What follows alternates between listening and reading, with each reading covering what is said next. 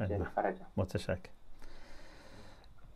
بسم الله الرحمن الرحیم. لا حول ولا قوة الا بالله العلی العظیم. الحمد لله رب العالمین و صلی الله علی سیدنا و نبینا ابی القاسم المصطفى محمد اللهم صل علی محمد و آل محمد و آله الطیبین الطاهرین لا سیما بقیة الله فی الارضین عجل الله تعالی فرجه الشریف. ولادت با سعادت امیرالمؤمنین علیه السلام رو خدمت امام زمان عجل الله تعالی فرجه الشریف و شما عزیزان و همه علاقمندان به اون حضرت تبریک عرض میکنم. انشاءالله عیدی ما معرفت بیشتر و شباهت بیشتر و انشاءالله ولایت عمیق‌تر اون حضرت باشه. با عرض درخواست اجازه از همه عزیزان، به ویژه سروران خودم که اساتید و خلاصه بزرگواران معنوی هستند که بهشون از صمیم قلب اراده دارم، بحثی رو به ذهنم رسید که عرض کنم درباره این حکمت در نهج البلاغه. طبق بعضی از نهج البلاغه ها حکمت 133 و بعضی حکمت 130 هست. امیرالمؤمنین علیه السلام در این حکمت مطلبی دارند که ممکنه کسی این را بخونه خیلی فکر کنه خب چیز روشن و ساده است، ولی در این حال که به روشنی قابل درک هست اما عمقی داره که نیاز به توجه داره. حضرت میفرماند که الدنیا دار و ممر لا دار و مقر. دنیا سرایی است برای مرور و عبور، سرایی برای قرار و بقا نیست. یه داری هست، یه سرایی هست، چون بالاخره یه چند صباحی ما در اینجا هستیم، اما نباید فکر کنیم که اون سرا و جایگاه اصلی اینه. خب حالا این خیلی چیز ساده است، همه هم میگن دیگه، حالا بله دنیا گذراست، اما حقیقت مطلب این است که خیلی از ماها به همین سرا بسنده کردیم و چسبیدیم و با تمام وجود و تمام قوا داریم برای همین کار میکنیم. امیرالمؤمنین میفرماند که اگر ما بخواهیم باز بکنیم و ببینیم انسان‌ها نسبت به این حقیقت چه پاسخی دادن، میتونیم به طور کلی به دو دسته تقسیم بکنیم افراد را در پاسخ نسبت به این مسئله. به عبارت دیگه دو نوع رویکرد داریم به دنیا. الناس فیها رجلان، دو دسته انسان داریم در دنیا. رجل باع نفسه فاوبقها و رجل ابتاع نفسه فاعتقها. یک دسته انسان هایی هستند که در این سرا نفسشون را فروختن، خودشونو فروختن. آخه این سرا بالاخره باید یه چیزی آدم خرج بکنه دیگه، یه چیزی بخوای گیر بیاری. اگر بخوای در این سرای دنیا از متاع دنیا بهره مند بشی، یه چیزی رو باید بدی تا بهت بدن. خب اگر بخوای مثلا یه غذایی و بدونم خونه ای و زندگی و پول دارو و فلان و اینا در یه حد ساده ای داشته باشی، خب میتونی یک تلاش با فضیلتی بکنی و این متاع رو به دست بیاری در حد کفاف. اما اگر بخواهی در این دنیا به مسابقه با اهل دنیا بپردازی و با حرص و ولع بخواهی به متاع دنیا برسی، دیگه سعی و تلاش با فضیلت جواب نمیده. عرضه کردن خلاصه کد یمین و اینجور چیزها جواب نمیده. دیگه باید خودتو بفروشی، دیگه باید برده بشی، برده دنیا بشی. مثل قماربازها اول پول تو جیبشون رو میزنن وسط، بعد حسابهای بانکیشون رو، بعد املاک و گاهی اوقات دیگه اصلا دیگه حتی ممکنه به جاهای بالاتری هم بکشه. انسان دنبال دنیا وقتی که در مسابقه دنیا طلبی میفته، دیگه باید خودشو بفروشه. یعنی اون عزیزترین چیزی که انسان داره خودشو بفروشه، نه اینکه یعنی کشته بشه، نه، ممکن بمونه. یعنی اون فضیلت رو، اون فطرت رو، اون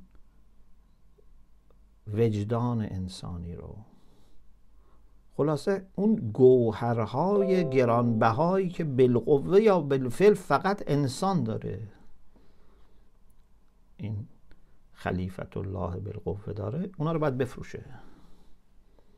خب اگر شما وقت اینا خودتو بفروشی، خب پس خودتو هلاک کردی. فاوبقها. عجب، این فکرت زرنگی داره میکنه. گفت ما یه دروغی میگیم، یه کلکی میزنیم، یه چابلوسی میکنیم، یه خلاصه خم میشیم جلوی قدرتمندا و یه چیزی گیر میاریم دیگه، چیزی از دست ندیم که نمیدونه که بالاترین چیز رو از دست داده.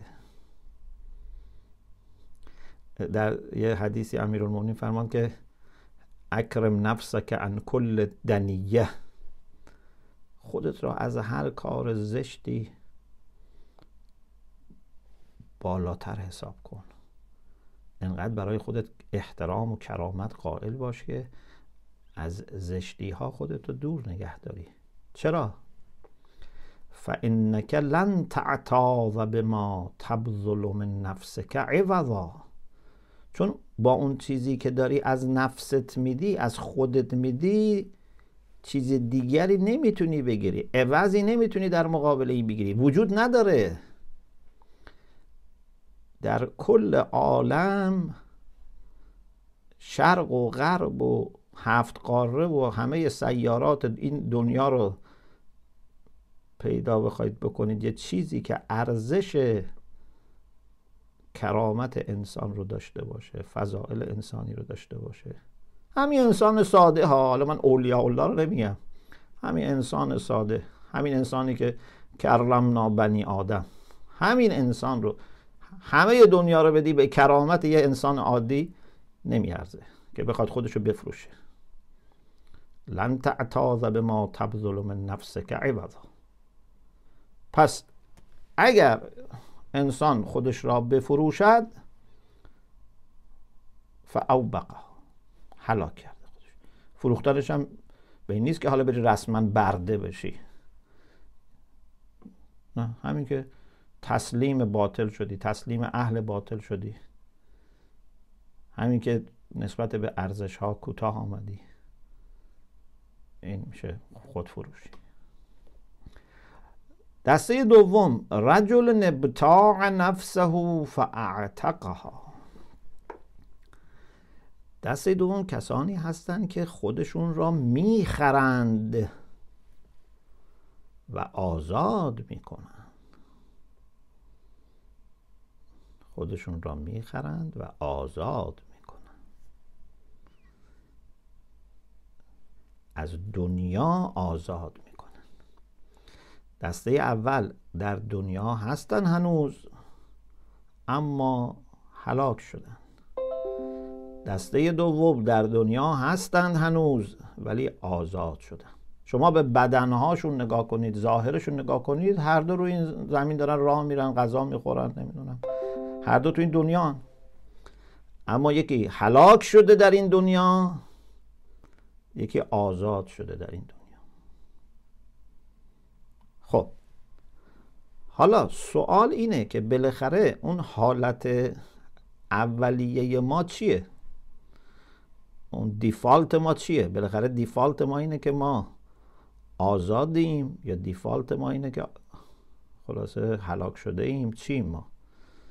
چون اگه ما چیزی نداریم پس چی رو میخوایم بفروشیم؟ اگه داریم پس چرا دوباره بریم بخریم؟ درسته؟ این سوال ممکنه تو ذهن بیاد دیگه.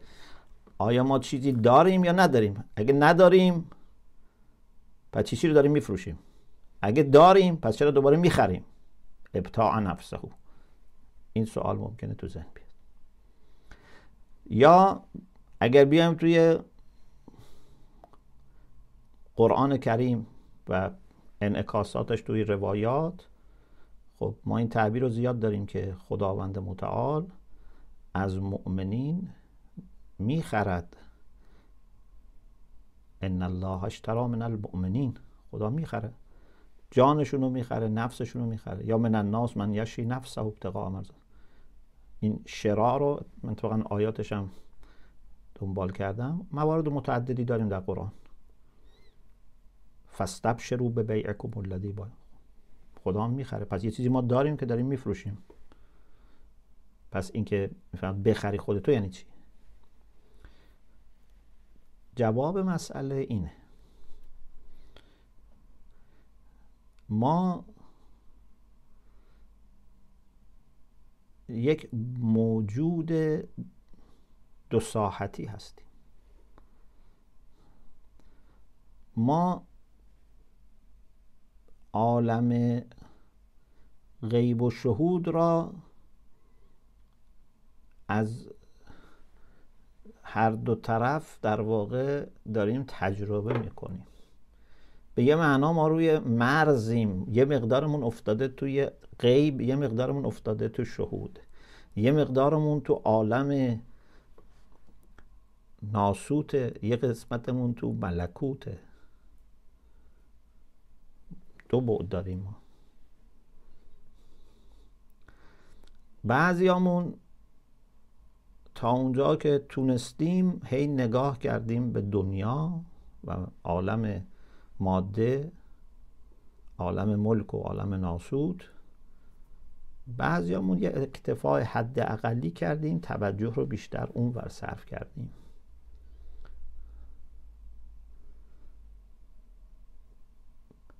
بعضی هم اصلا کلن وارد دنیا شدن.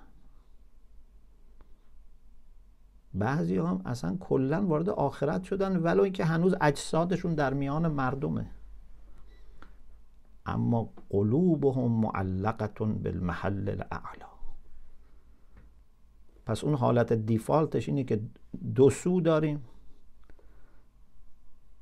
حالت اکتسابیش این است که یا به این طرف بیشتر هی متمایل میشیم تا اونجا که دیگه ممکنه کاملا بیفتیم تو دنیا، یا اینکه به اون ور مییم کاملا میفتیم به آخرت. دیگه اصلا زنده هم که هست مرده.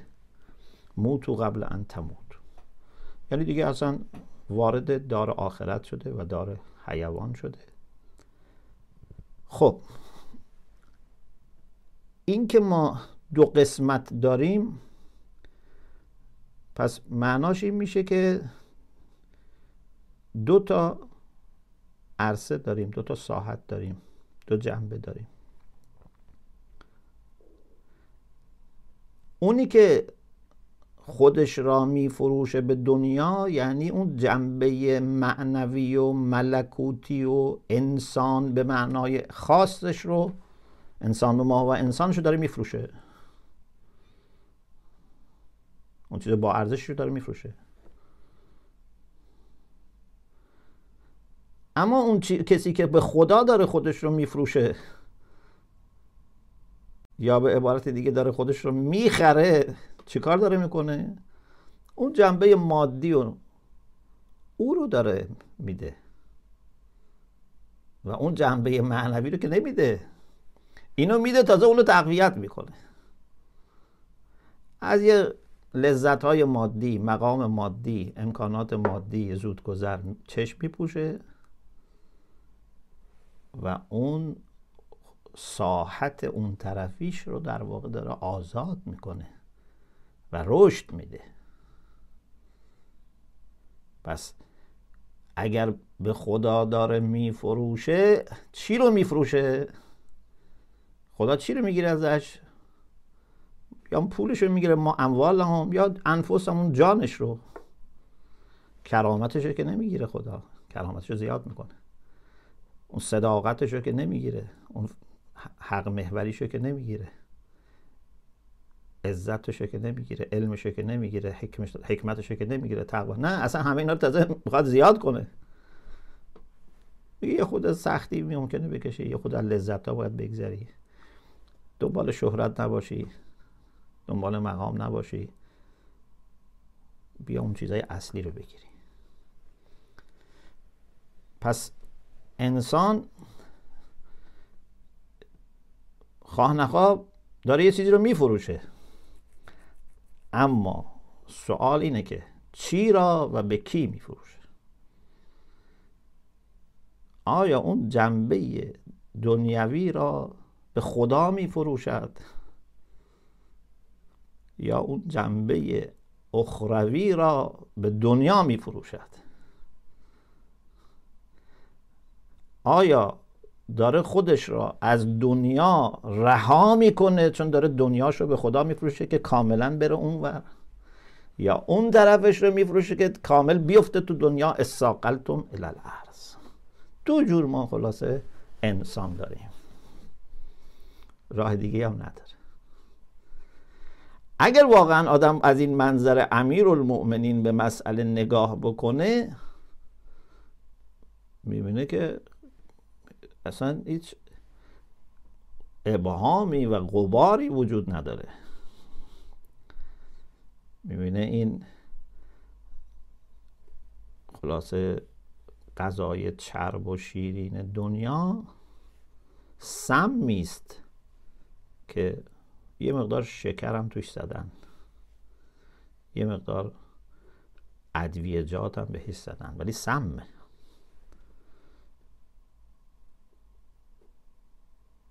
دنیا داروه، ببخشید آخرت داروه، شفاه، اما حفت بالمکاره. گاهی میدید دارو تلخه، یه خورده. اتفاقا بعضی داروهای خیلی به اصطلاح مهم گاهی تلخه، حالا گاهی کارش هم نمیشه کرد، اما داروه، این شفا بخشه. کدوم بهتره؟ سم شیرین یا داروی تلخ؟ البته شما ممکنه یواش یواش به این داروی تلخ عادت کنی، تلخش هم از بین بره، یا ممکنه گاهی اوقات بتونن یه چیزی هم بهش اضافه کنن برات شیرینش هم بکنن، اما مهمش اینه که اون داروی تلخ رو آمادگی داشته باشی، نگی چون تلخه من میرم اون سم شیرین رو میخورم.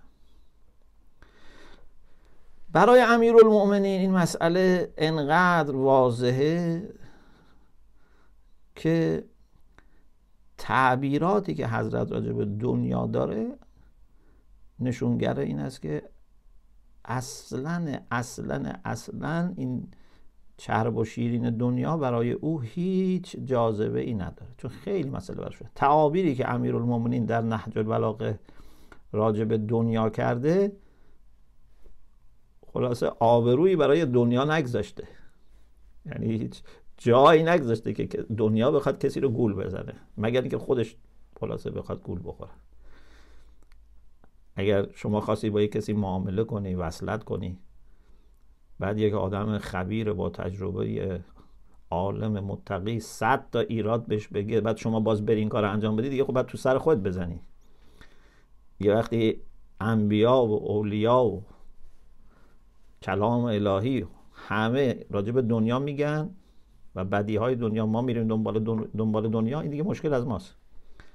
به ویژه امیرالمومنین چون توی مقطعی قرار گرفته که میبینه چطور اون راهی را که پیامبر برای مردم دنیا الالعبد باز کرده، یه عده این را با دنیا دارن عوض میکنن، هم خودشون منحرف شدن هم دیگران رو دارن منحرف میکنن. و چه مشکلاتی حالا بعد از مدت‌ها که حضرت تونسته دوباره بساط عدالت و حق رو برقرار کنه، همین دنیا طلب‌ها ایجاد میکنن. لذا دنیا رو به شدت حضرت مورد توجه قرار میده و حمله میکنه، چون میدونه داره این دنیا طلبی چه کار میکنه. خیلی تعابیر عجیبی داره حضرت. الا حر یدع هذه اللماظة لاهلها. آیا حری نیست، یک انسان آزادمردی نیست که این لمازه رو، اون تیکه غذایی که میگن لای دندان میمانه، چی اون؟ حالا اون اصلا کل اون یه لقمه غذا چی بوده که حالا یه ذرهش اونم رفته تو دهن این طرف لای دندوناش که اصلا خودش هم ازش ممکنه چندشش بشه.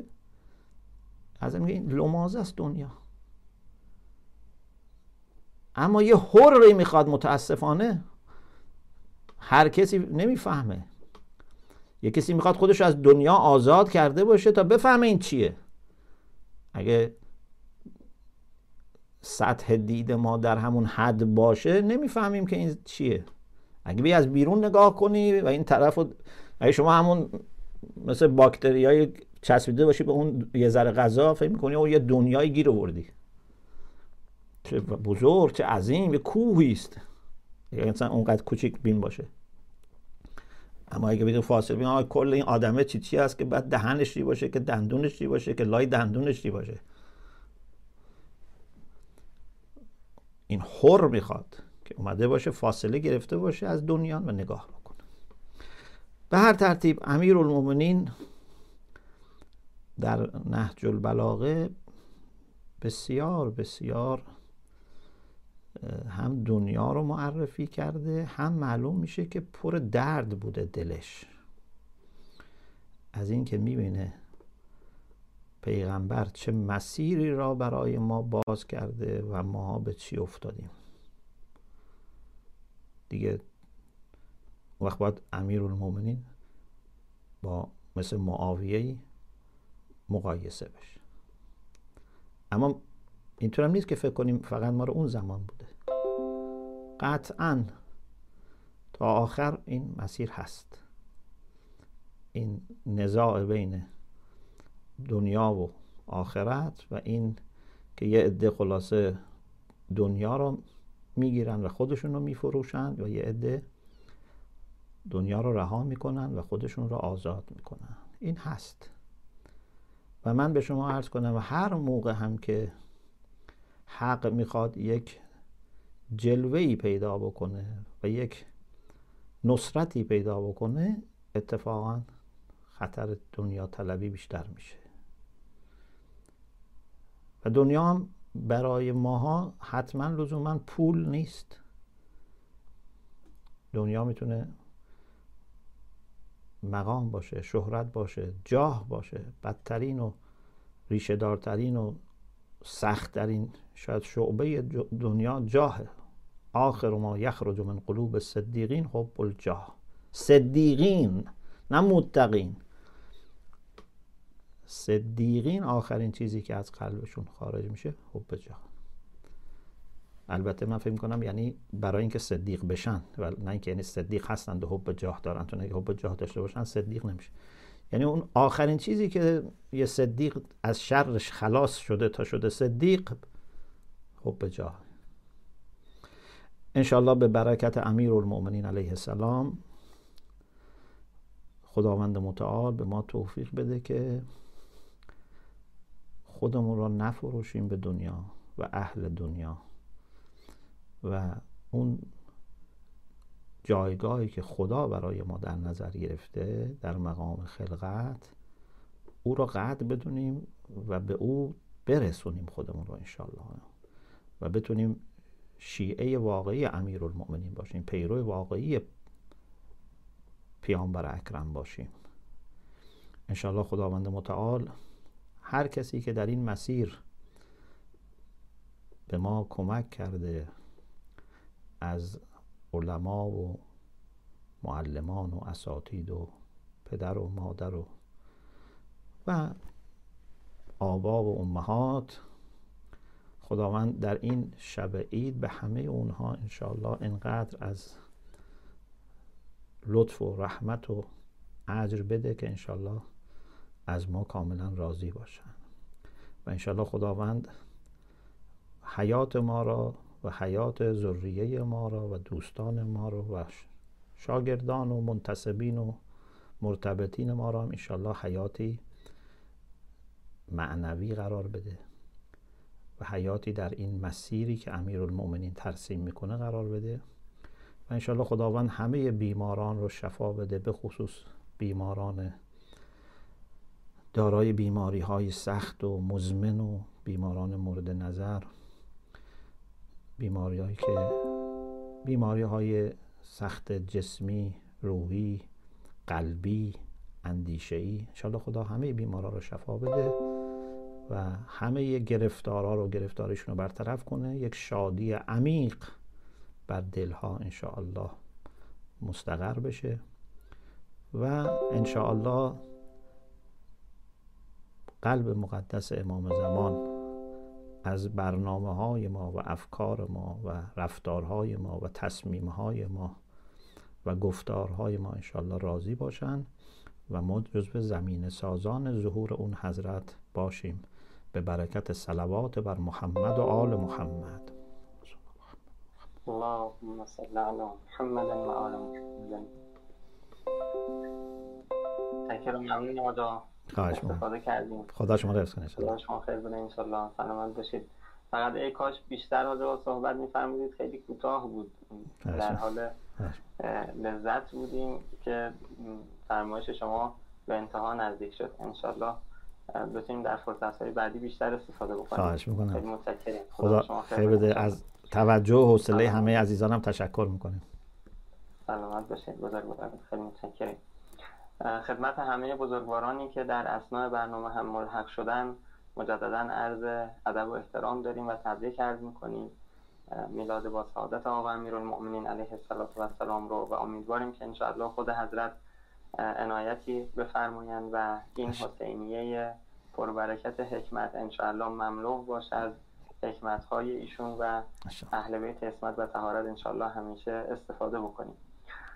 مجددا از همه اساتید محترم، برادران و خواهران عزیز خیلی تشکر میکنم. از شما جای شمالی خیلی ویژه ممنون هستیم و استفاده کردیم.